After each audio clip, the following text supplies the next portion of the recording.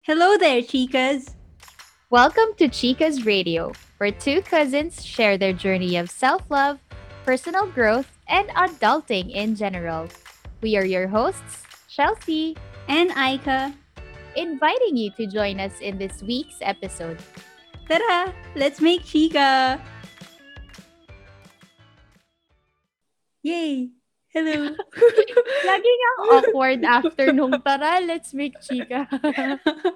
Welcome back to the show! Welcome back. How's your week, cuz?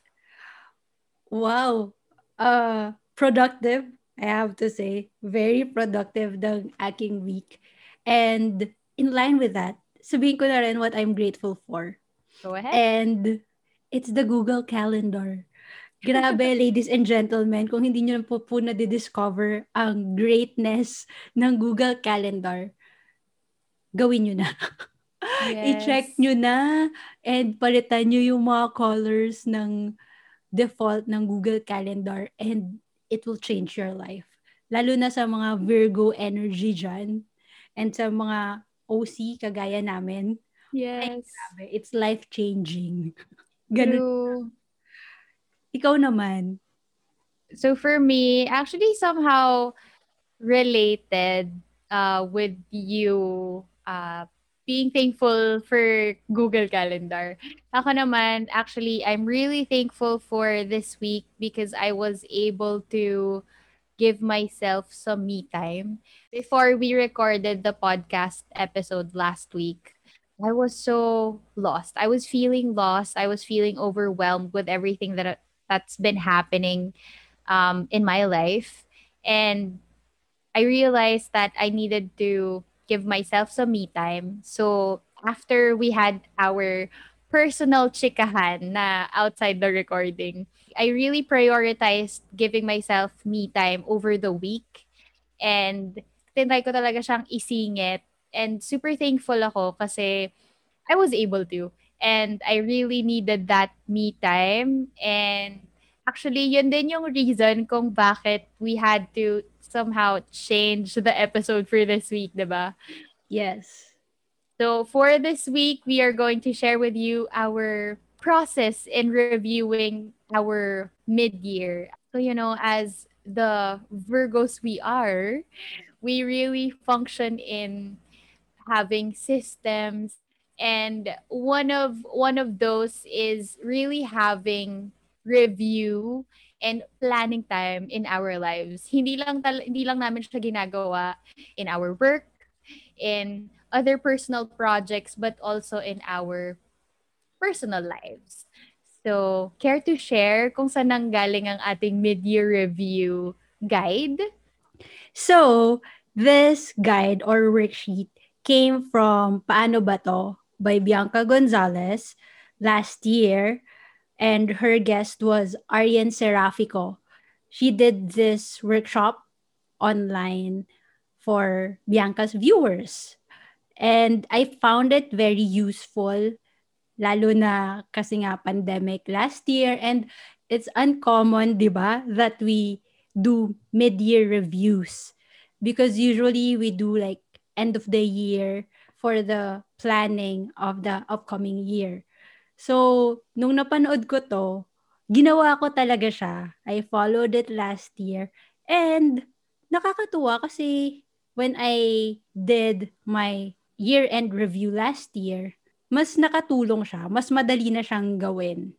Kasi nakita ko kung ano yung nangyari. Na-process ko yung half of the year. I'm not aware of the of the podcast or the episode of Bianca Gonzalez. So, yung chikahan namin ni Ate Aika last week, it was just during that time that I heard about the worksheet. Pero usually talaga when we do mid-year personal planning, I just Google worksheets and then may lalabas siya. Pero I just used yung sinuggest ni Ate Aika kasi it's just a simple it's just a simple guide. So yeah, come along with us as we review our year so far.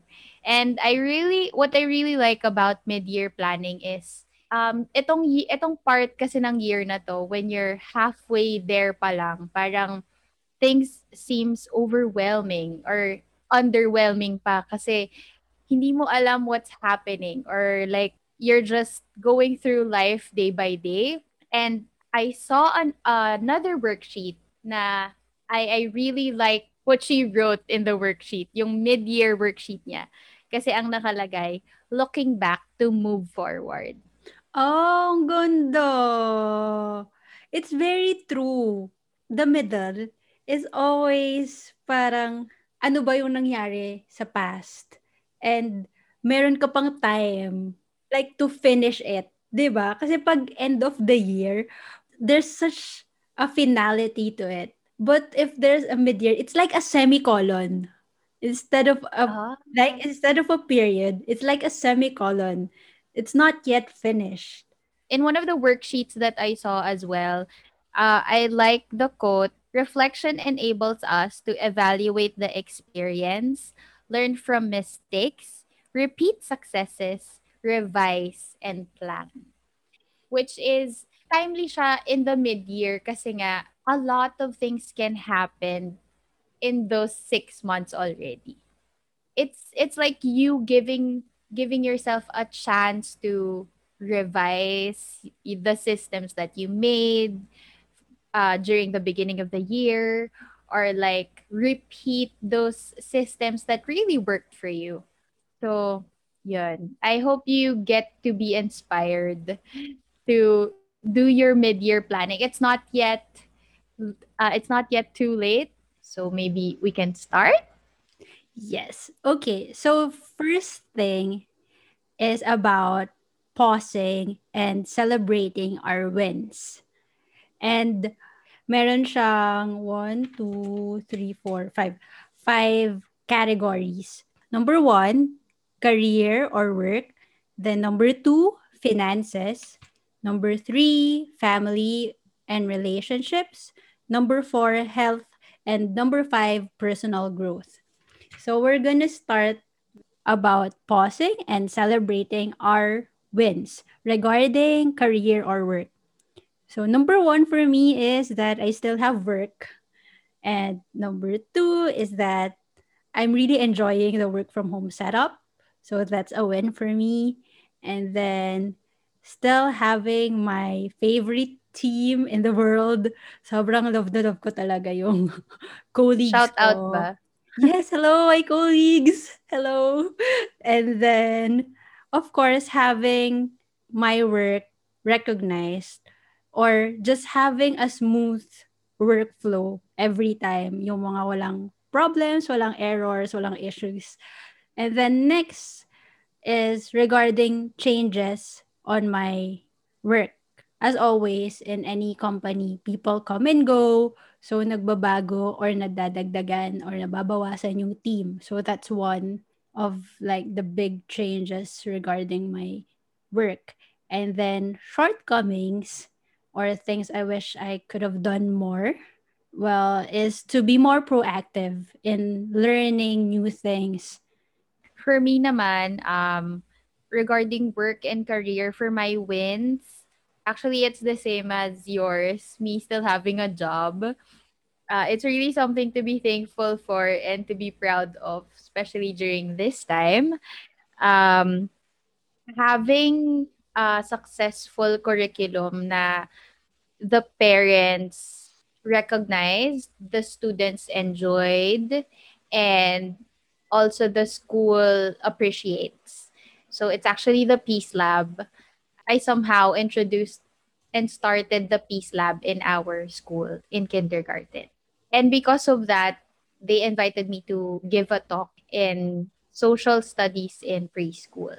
Changes in my career and work is actually not taking up the let. Kasi I was supposed to take the let this Parang year, but then 2019 pa yun na. sobra lagi kasi siyang naka-cancel. So, ayun, inaccept ko na parang this year sobrang malabo na makapag-let pa ako, or the licensure exam for teachers. Another change would be classroom responsibility for this coming school year.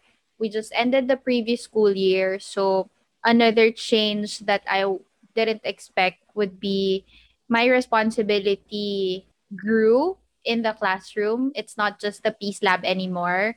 So I have to give focus on other quote unquote subjects or other matters in the classroom. And then another change is for me, me simplifying things, especially in the online class setup. Kasi I realized na I've been treating myself as a production team in the online class setup. So I'm trying to approach things differently na I'm going to simplify things or my work para hindi na naman siya nakakapagod on my end. And then for my shortcomings, I think, well, I wrote here, managing my time and energy better. Kailangan. Yes, and then nakulangan ako sa energy ko towards the end of the school year. So, yun. So, mag-move on naman. Mahaba pa eh. So, we'll move on to Mm-hmm. our second subcategory, which is celebrating our wins regarding our finances. So, for me, is number one, is I still have a stable income from my day job. And then I'm still able to save up for my emergency fund. And I'm able to pay pag-ibig. Yes, paying the government in the Philippines. So that's a win for Did you me. just started this year? No, I started last year. Pero win siya for me kasi additional na lang siya eh. Hindi naman talaga siya requirement. And Mm-hmm. I have other adulting like insurances and investments aside from the pag-ibig Mm-hmm. benefit that we get from the government in the Philippines. Yes. And then next, eto very proud ako. Changes. Kasi wala masyadong changes sa aking finances during the past 6 months. Unlike nung 2020 na talagang major change. So, it means dahil wala masyadong changes, very good yung 2020 ko na naayos ko siya. Kasi ngayon, stable na. So, regarding the shortcomings, wala din. Parang I'm proud of it. Pero I'm not boasting about it. Pero Mm-hmm. yun lang yung like benefits of planning ahead with regards to finances. Ayun, ikaw naman. Nice. Okay, so for me, finance. Actually, when it comes to finances, hindi ko siya priority. Kapag nagpaplano ako, hindi ko siya priority. Kasi unlike you, I'm still living with my parents. So parang hindi ako masyadong pressured compared to your situation na you're in another country, ganyan. So, it was enlightening on my part na I just started reflecting when it comes to my finances. So, ang win ko actually is being debt free. Yay! Woo! Win So, yun, win talaga yun. sobra, as in, well, yon yung pagiging debt free when it comes to credit card. Oo, totoo yun.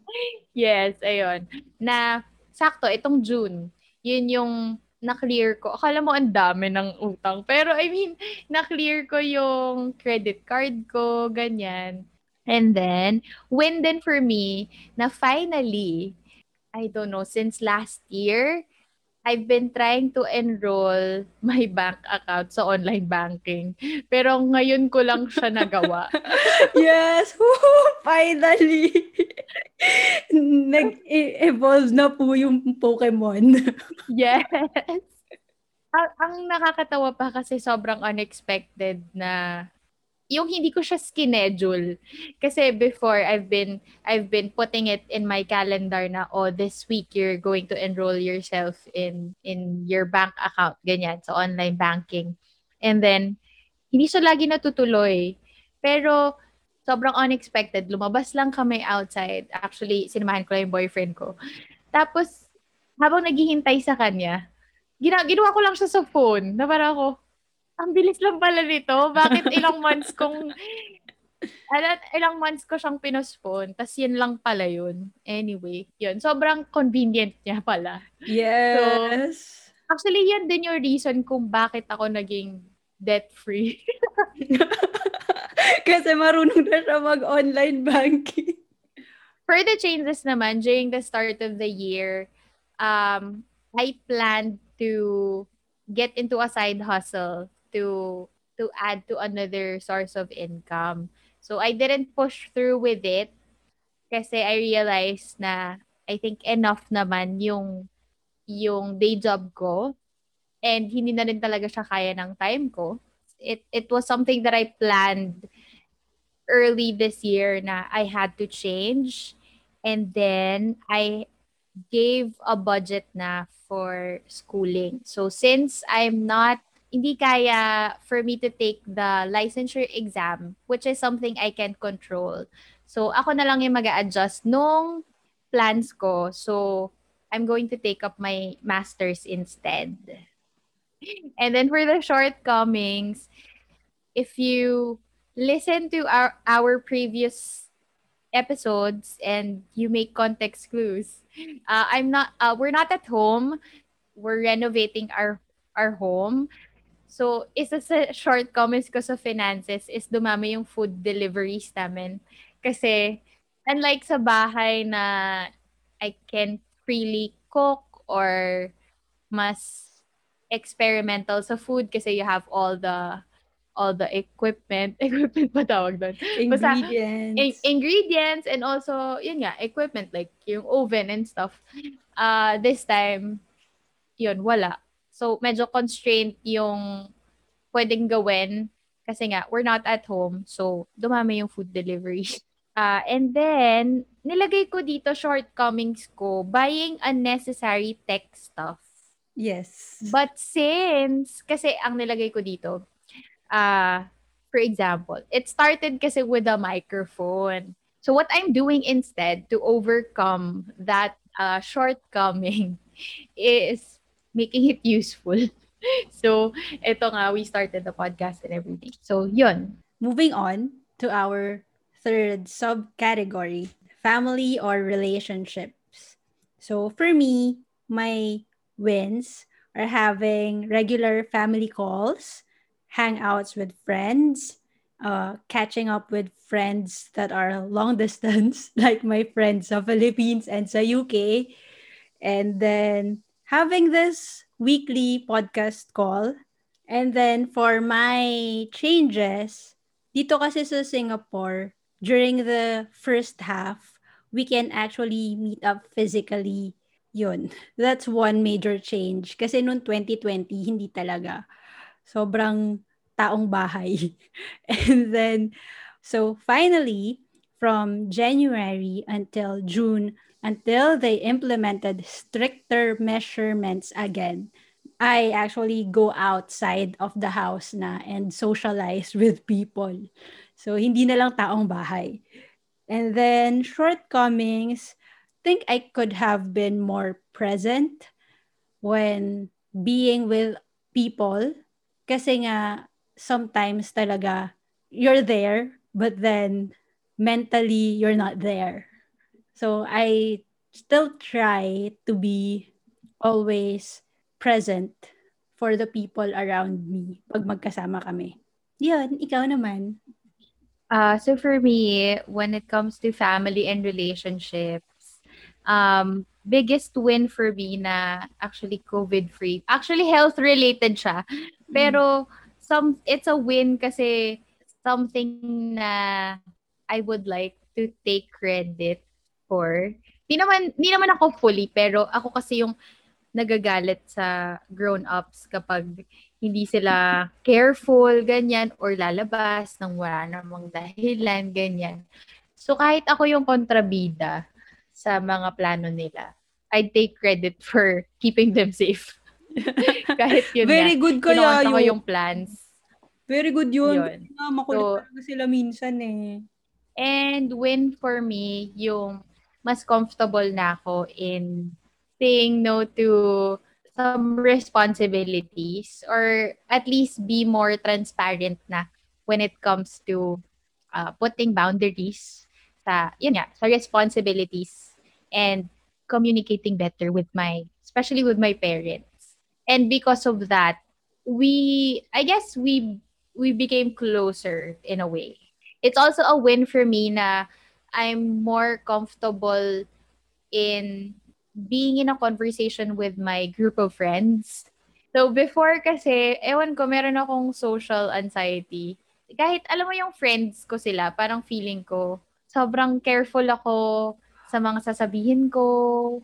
Oh, I didn't Oo. know that. Parang before our Zoom calls, kasi syempre, we can't see each other physically. So, when they set up this Zoom call, sobrang I had to prep myself first before I enter the Zoom call. I needed to had that coaching session with my boyfriend na tell him everything that I'm worried about, ganyan. Na parang ang unreasonable actually, na wala akong basis dun sa worries ko. Out of nowhere, feeling ko, galit sila sa akin, ganun. So, I'm super proud of myself Oh, na I'm proud of you, Dad. this year na mas comfortable na ako as in mas nakakapag-engage na ako sa conversations with them.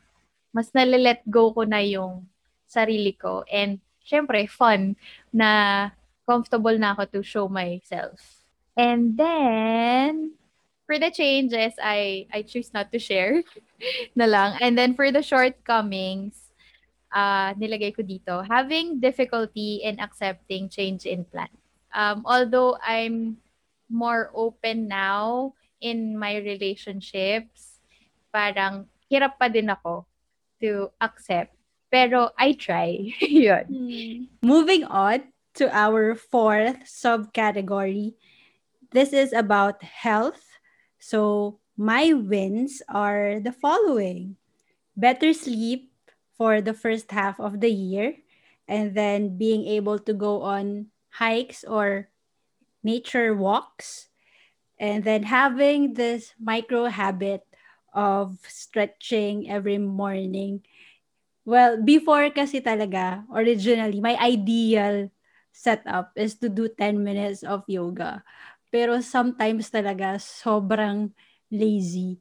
So, I incorporated a 2-minute stretch la lang Mm. every morning, which is better than not stretching at all.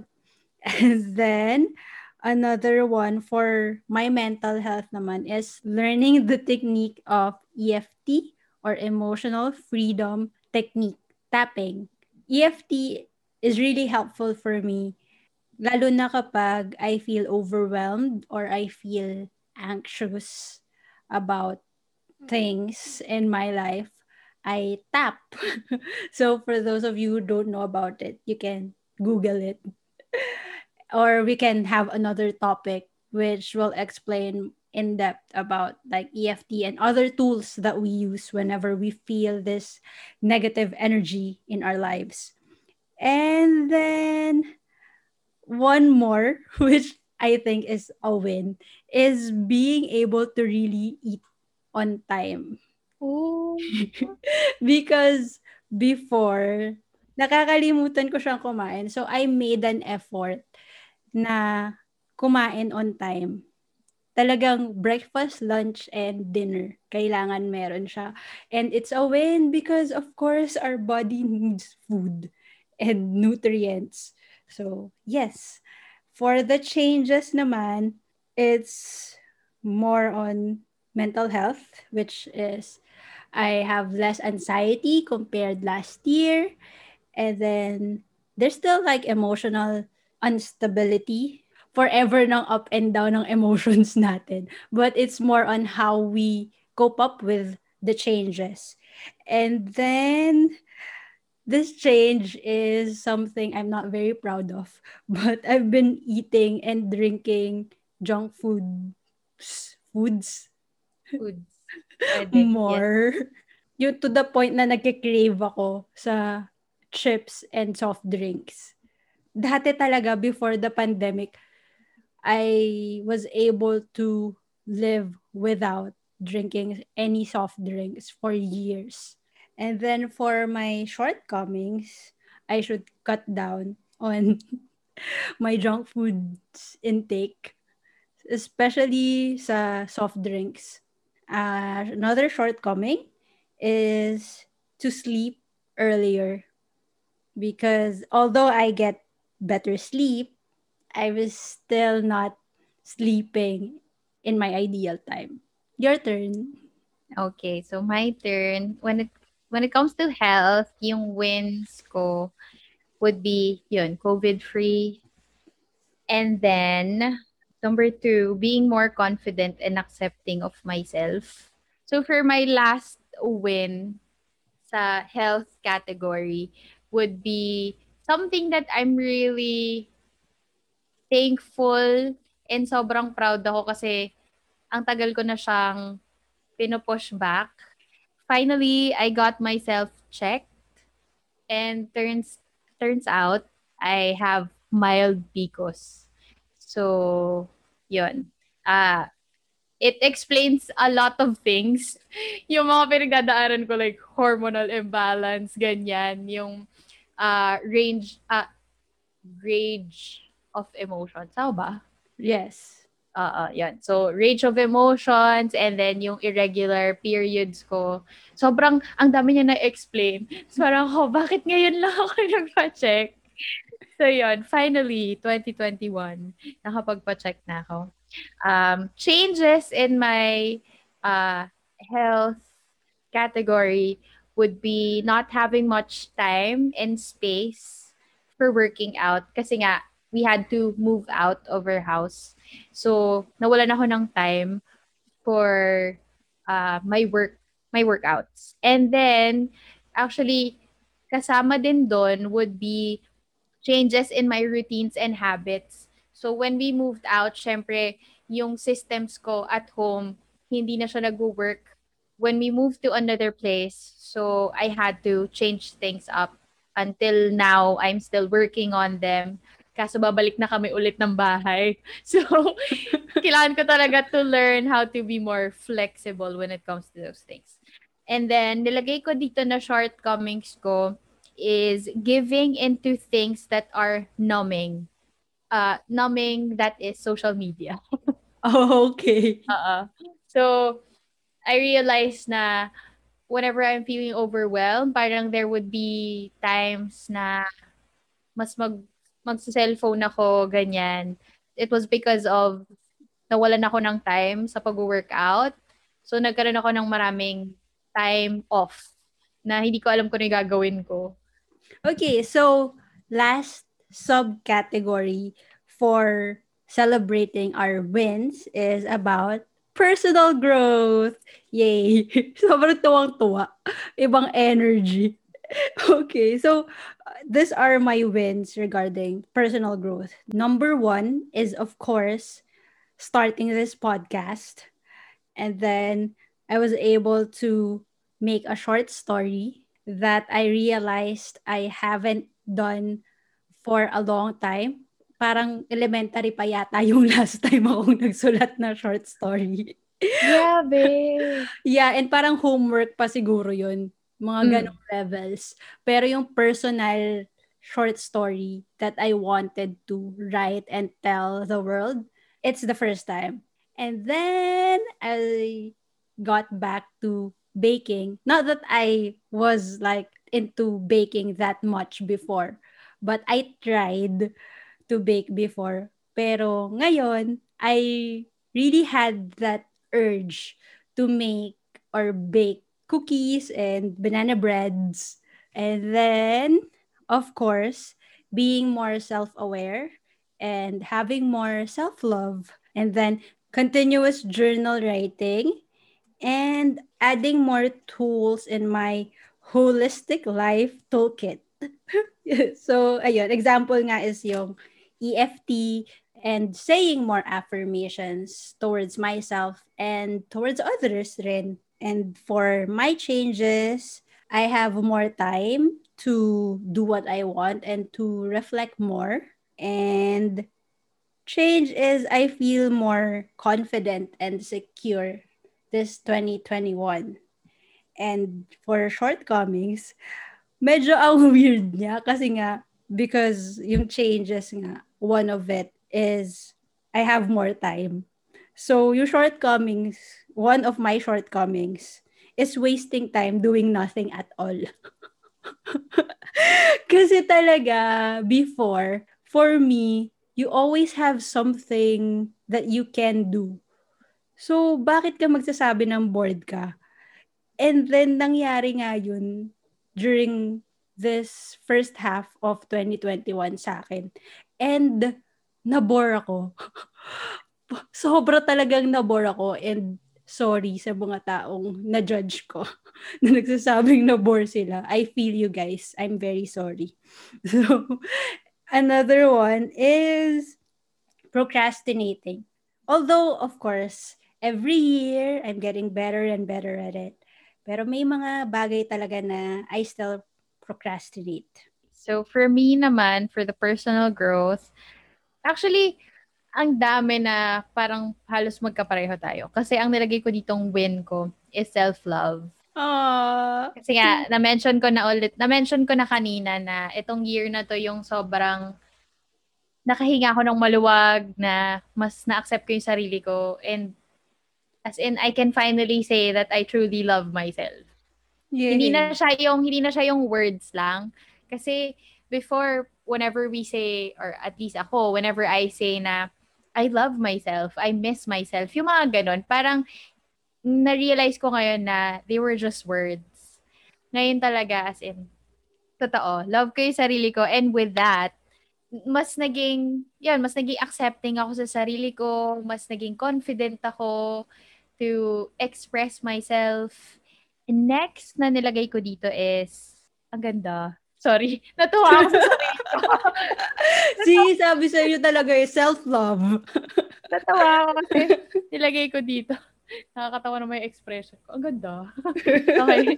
Yung nilagay ko dito, I didn't give up on things no matter how hard they are. They Oh, were. maganda nga No na. matter how hard they were. Maganda naman talaga. Yan. It's something na, something to be proud of. Yan. And then, actually feeling ko connected din yung next one ko kasi nilagay ko dito.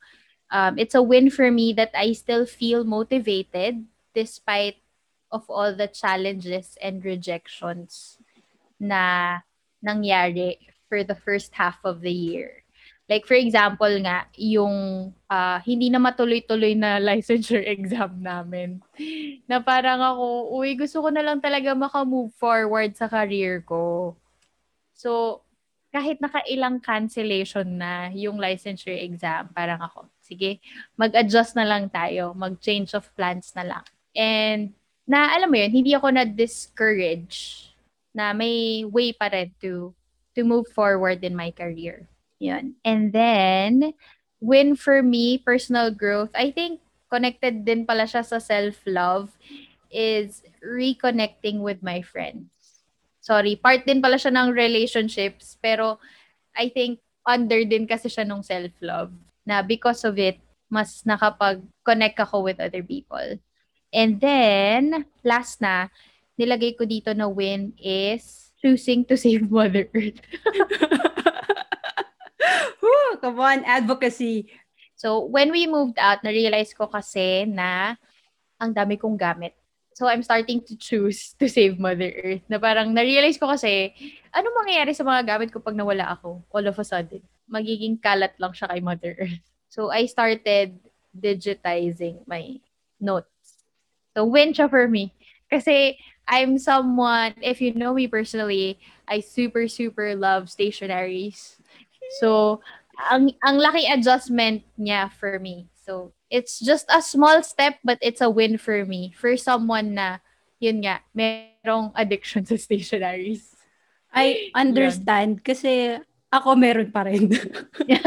Hindi ko pa rin siya ma-digitize?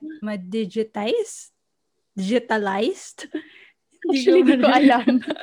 Kung ano man yung tamang term. Basta hindi ko pa rin siya magawang digital. I still prefer more sa paper. So, yes, okay. You again. Pero it's okay. You do you. You do what works for you. And then changes would be yun nga, yung mga routines ko and systems that I made. Sa shortcomings ko, I wrote down here giving into laziness and distractions. Sorry. Nakakatawa siya, Furry. No, pero it's so true. Very related dun sa shortcomings Oo. ko. And I think connected yung next ko na shortcoming kung bakit why I easily give into laziness and distractions kasi I have less time reflecting. So, I have less of productive me time. Kaya sobrang thankful ako kasi, yay! This is, yung mid-year planning is part of me time. Yay! Nakakatuwa, no? Sobrang, ang dami na po naming sinabi. Meron pa Yes. pong 2 and 3 sections. But I think this 2 and 3, mas mabilis na lang siya. Yes. Because yung first part is more on looking back to the past 6 months and reflecting what are our wins, what are the changes that happened, and what are the things that we could improve on. Yeah, Yes. I think yung next part would be how to move forward. Yes, exactly. Yun yung sasabihin ko.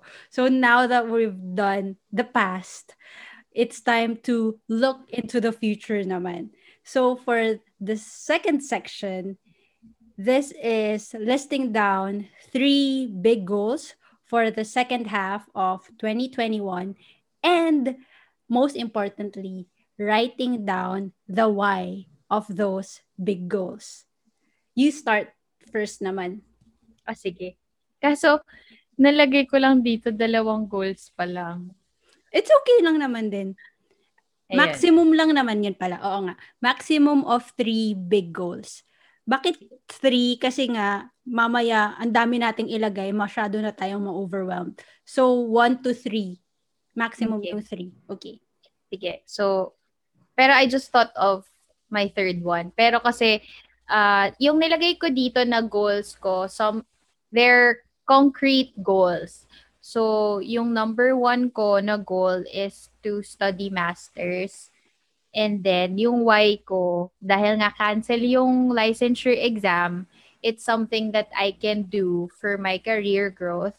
And I can take advantage of the online curriculum. And then, for my second goal, ito something na hindi nagbago from the start of the year is to reach. Oh my gosh. Ang nilagay ko, and hindi ko siya babaguhin, so kailangan ko i-push yung sarili ko. I need to reach 10,000 subscribers in my YouTube channel. Woo! Let's claim that. Woo. Why? Monetization. Oh my God! Sige, just share it. Kasi sobrang, Oo. I mean, mamaya ka na sabihin sa akin. Okay. Okay, I'm go. just being true kasi nga 'di ba? If you listened really well kanina, I had to cancel an opportunity for another source of income. So, I want to ano naman, do something for myself, but at the same time, I can get something out of it as well, which is it will be another source of income. Two birds with one stone, di ba? Na it's something that I love doing, and it's me trying to keep life outside of work, and parang since more accepting na ako of myself, I think I have more uh, motivation ba to put myself out there. I just need to give time for it. Pero yun yung goal ko na hindi talaga nag-change from my goal for this year. Nakakatuwa kasi alam mo yung kahit hindi ako masyado nag-upload because of the changes in setup, nadagdagan ako ng 3 subscribers. Yay! Uy, celebrate the Kaya, wins. yes, Mm. yon. So, ano siya, 'di ba, win pa din siya kasi despite me not being consistent in my channel, nag-grow pa din siya kahit papaano. And actually, I'm starting to get support from people na dati tinataguan ko na may channel pala ako. AKA my coworkers. So, before kasi as in, nag-try akong i-rebrand yung channel ko na hindi ako nagpapakita ng face, ganyan. Ngayon, mas open na ako na, kasi na, yung isang co-teacher ko, he stumbled upon my channel. Hindi ko alam paano napunta yung channel ko sa feed niya. Siguro kasi teacher din siya. So, lumabas yung isang content ko about teaching. So, he stumbled upon my channel and then parang, okay, since nalaman na niya, sige na nga, sabihin ko na lang din, ganyan na, I occasionally upload in my YouTube channel, ganyan. And then, they're starting to push me to put more content out there. And yun, nakakatuwa. Sana ma-reach natin yung, sana ma-reach ko yung goal ko. And then for yung third goal ko na ngayon ko lang naisip is to have more me time talaga. Yun. I think I have to make a system na mas magkakaroon ako ng me time na I think I just started this week. So, yan. Yes, I think hindi na kailangan i-explain in detail yung why no me time. Yes. It's very obvious from what we shared earlier. And it's common sense na why we need me time. Because we need to prioritize ourselves naman talaga. And, okay, moving on to my goals, which is very funny because we didn't talk about this at all. Pero yung goals natin, very aligned. Really? Yes. Okay, Okay, I'm go. going to start with regards to career advancement. Wait lang. Okay. Sorry. Before you continue, ngayon yung makikita how to winning we are. Grabe talaga to. Sobra yung wavelength namin. This isn't the first time, ha? Ang daming beses na pong nangyari sa amin yung ganito. So, okay. So, regarding career advancement, for you is to take your masterals, which is a step up. For me, my goal is to get promoted in work, which is also a step up, di ba? And then for your second one is about the subscribers Yes. for your channel, Yes. which is Dear Jessie. So go guys, subscribe Dear Jessie at YouTube. For me, my focus is the podcast. So this is actually like my first and second goals. Well, no, my second and third goals are both related to the podcast. So the first one is of course to finish season 1. Kailangan Yes. na, kasi marami pa tayong episodes that we planned. And of course, the main why is for our weekly bonding. And then for my second why, which is personal, is to train my commitment and consistency muscle. Because alam mo na yung sinasabi nila na consistency, any skill is actually like a muscle that we need to train. And for me, this podcast is a way to train how committed I can be. Yes. And of course, consistency because of, regular editing, regular recording, and regular uploading of the episodes. And then, my third one is to grow the podcast nga, which is the why is to monetize. Yun po talaga yung nakalagay dito sa akin. To monetize. And of course, to reach and to inspire more people. Yes. Kasi, Uy, yun din yung nakalagay sa Reach 10K subscribers ko. Helping and inspiring people with my life lessons. oh my God, see guys, Ang amazing talaga. Sabi sa inyo eh, twins talaga kami. Yes. Grabe, hindi talaga kami nag-usap before this. We swear. Promise Kaya talaga. medyo Cross our kaya medyo hearts. kaya medyo mahirap mag-share kasi it's really our first time sharing, I mean, sharing it with each other and sharing it with you. So, yun. Wala talaga kaming alam sa mga sinulat ng isa't isa. Grabe, 'di ba? Pero yun naman talaga yun. Why I want to grow the podcast is first and foremost is to reach and to inspire more people. And then realistically is to monetize din naman, which is in relation to my bigger goal for 2021 and my bigger goal in life, which is financial freedom. So, Mhm. ayun siya. With regards to that like steps, this is like a mini step. And it's a good transition for our third category, which is to break down your big goals into mini goals. Para nga, mas madali mo siyang magawa. So, okay, I can go na since I'm Sige. already talking. Mhm. So, for the first one is with regards to work. So, my mini goal is to read articles weekly that is related to my industry, and then to this is dapat ano talaga siya. This is a habit that I should master, is to read emails very, very, very carefully. Kasi meron talaga akong habit na isa-skim ko lang yung email. Alam mo yun, na parang, nabasa ko na yung ano niya, yung gist niya. And then, ang nangyayari, meron akong nami-miss na little details sometimes. And then, for the podcast, so finishing season 1, well, of course, the mini goals, weekly recording, weekly editing, and then I added rin an optional one, which is to practice my articulation. Hmm. Kasi it's not only for the podcast, it will help me in general with regards to my communication skills. So that one.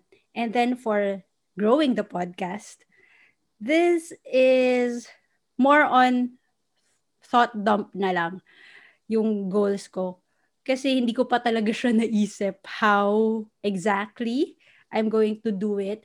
Pero I have these ideas na, like which social media platform to prioritize in promoting, and then how can I post better content, and then how can I like make my life easier, for example, in uploading, if I can just use an Instagram scheduler, 'di ba? Instead of me manually scheduling the content myself, like on that day. It's better if I can automate it and schedule beforehand.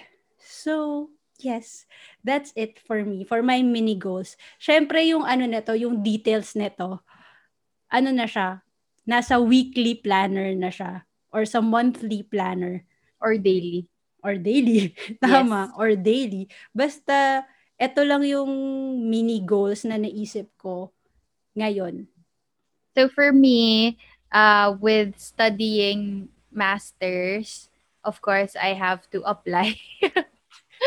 Of course, I have to apply. So yun yung mini goal and then also a lot of budget for that. So medyo nag-touch siya sa finances. And then nilagay ko lang dito na for my daily goals is to study. Sobrang detailed ko. Sorry, Virgo. Hindi ako sorry pala, pero Virgo talaga.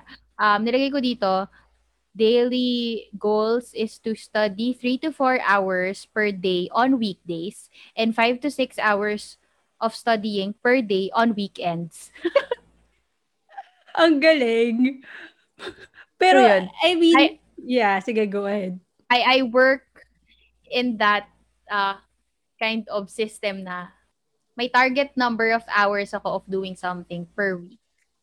And then for uh yung for my YouTube channel, nilagay ko dito uh I have 3 points na mini goals. So number one is to vlog whatever I'm doing. As in film lang ako ng film para lang meron akong content whatever I'm doing nga. Tapos I'll just make a storytelling out of it.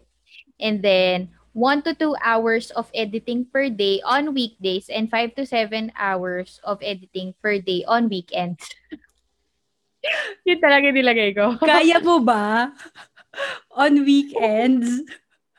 Hindi kasi na yung number of hours ko din naman talaga na nilagay ko is out of my lifestyle. So for example, ah yung 5 to 7 hours, kaya ang editing tama ba? Oo.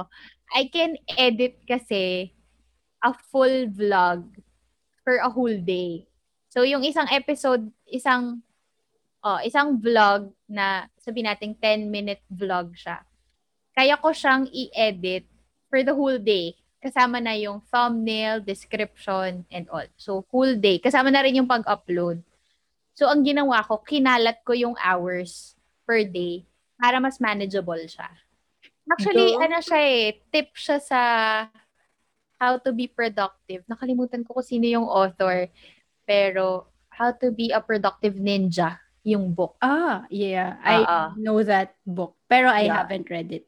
So, for you to manage your time well, so yung, for example, studying, instead of studying for the whole day of like a chapter na kailangan mong pag-aralan sa school, ganyan, mas manageable yung mag-allot ka lang ng time per day. So, ikakalat mo siya instead of isang bagsakan.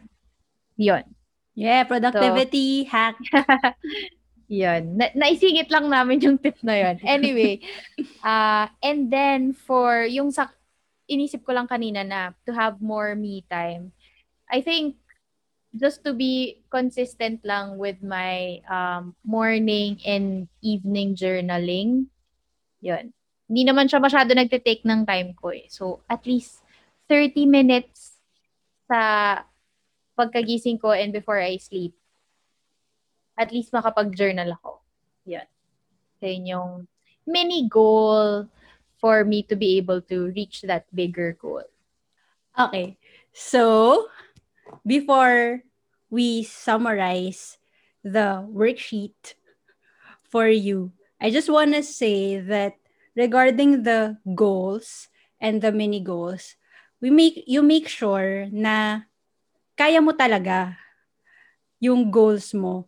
And that's why writing the why, that's why writing the why is important, because the why will give you the motivation to do it. Kasi kung pag wala, magiging tamad ka lang. Yeah, wala masyadong importance yung goal sa'yo. Ayun, kaya importante that you write the why and you make sure that the goals that you write are realistic for your lifestyle. And yung kaya mo talaga within the 6 months time frame. And then for the other goals, pwede mo na siyang isipin next year. Kasi mamaya, hindi ko alam kung ako lang to or baka may iba ring tao na when you write down goals, you think of the bigger dreams kasi agad. And then, for me personally, I want to like do it na agad. And I end up feeling overwhelmed and burnt out. So, walang nangyayari. Nasasayang lang yung goals. So, I think it's a good reminder that having these goals and these systems, it's always about the progress. So, we just continue with the progress until we reach the destination or we reach our goal. And then we can do another goal. Hindi yung isang bagsakan. Mhm. And then for the mini goals, make sure nga na it's bite-sized. Yung it's really chunked into tiny pieces na kaya mong gawin on a regular basis. Kasi it's also about managing your energy. So for the summary of the worksheet, what you can do is to write down and review five aspects of your life. So that is work or career. Number two is finances. Number three is family and relationships. Number four is health. Number five is personal growth. And on each of those aspects, you review and check your wins, your changes, and shortcomings. And then, next part, after looking back, is to look forward. So, write down your three big goals and don't forget to write why you want those goals. It can be the same as your goals during the start of the year, or you can change some things up. And after writing down the whys, write down your mini goals. It can be a monthly, a weekly, or a daily thing. So just make sure that you really, Chunk it down. yes, chunk it down there. And that's a wrap. We hope this episode is helpful for you in any way. If you have questions, suggestions, and comments, feel free to tag us at Chicas Radio in Instagram and Twitter. Also, if you want to continue the conversation, head on to our Facebook group, Chicas Radio. That's CHICUZ Radio. See you there and thank you for listening. We appreciate you and let's make Chica again soon. Paalam! Bye!